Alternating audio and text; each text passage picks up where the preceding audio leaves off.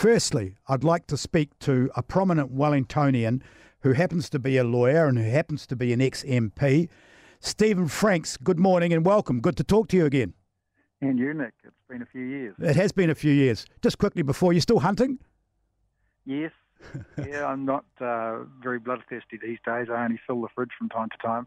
No, it's just for those listeners and listening, when I first met Stephen, he's obviously a very well-to-do, well-presented lawyer, and he told me that on his weekends he goes hunting. So I thought that was an amazing thing, something that stayed in my mind. But we're here to talk about name suppression, Stephen. What are your thoughts? Bearing in mind this is all... charges are yet to be laid and we have to be very careful. But what are your first initial thoughts as a prominent lawyer when you read this report? Look, I think it's a trap. It's a trap that the legal insiders have created for themselves, judges and lawyers. They like the ability to feel compassionate and tell people that, tell the world that they can't know things that the courts know, and the increasing and it is increasing from surveys, the suspicion of people that the law is not applied equally, that if you're privileged you get better treated than underprivileged. I think part of it has to do with the fact that name suppression has been used far more liberally than the words of the law should suggest. And the provision that allows them to order suppression is reasonably tightly defined. It says it's got to cause extreme hardship to the person charged or convicted, or it's got to cast suspicion on another person or cause undue hardship to a victim.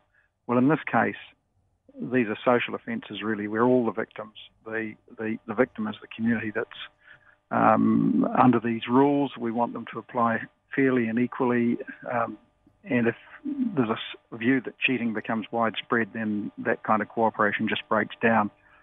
And I think name suppression is, when it's given, is a judgment that the matter, that the embarrassment or awkwardness or the reputation of one person is actually more important than the purpose of the law, because in something like this, shame should be the first penalty. It should be the automatic deterrent. We should all be bearing in mind the risk of being shamed, and that should be far more important than what the police are doing. And why should somebody, because of the size of their bank account, be able to get name suppression? If this was me and I didn't have the money, I would be out. It would be in the paper by 4 o'clock that night. And there's the only people that this is going to really hurt is themselves, and maybe a bit of embarrassment for some family members. But why should the size of their checkbook decide on the way that they get treated? I think that's quite a current in the discussion at the moment. I'm not sure that it does quite so much. And name suppression is often granted to people who don't have big checkbooks. I mean, that you might think that the reasons are a sob story, that they're pretty implausible, that trumped up reasons, but the courts say that they are reluctant to grant it, but in fact, it is granted, and because everything is so slow, court processes are so constipated now, these name suppressions can last for years. It mightn't have been nearly as significant when trials usually occurred within a few weeks of the arrest or the charge, but it's a really serious impact now on freedom of speech and our right to know under the freedom of speech.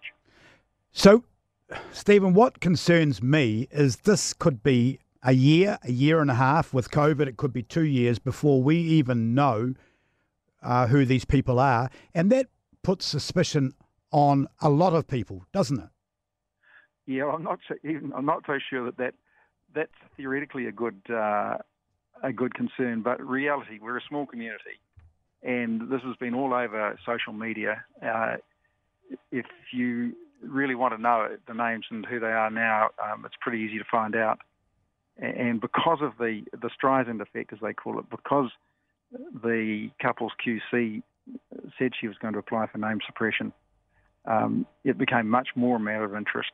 I doubt that there's anyone significant now who would have an influence on these people and their future who wouldn't already know.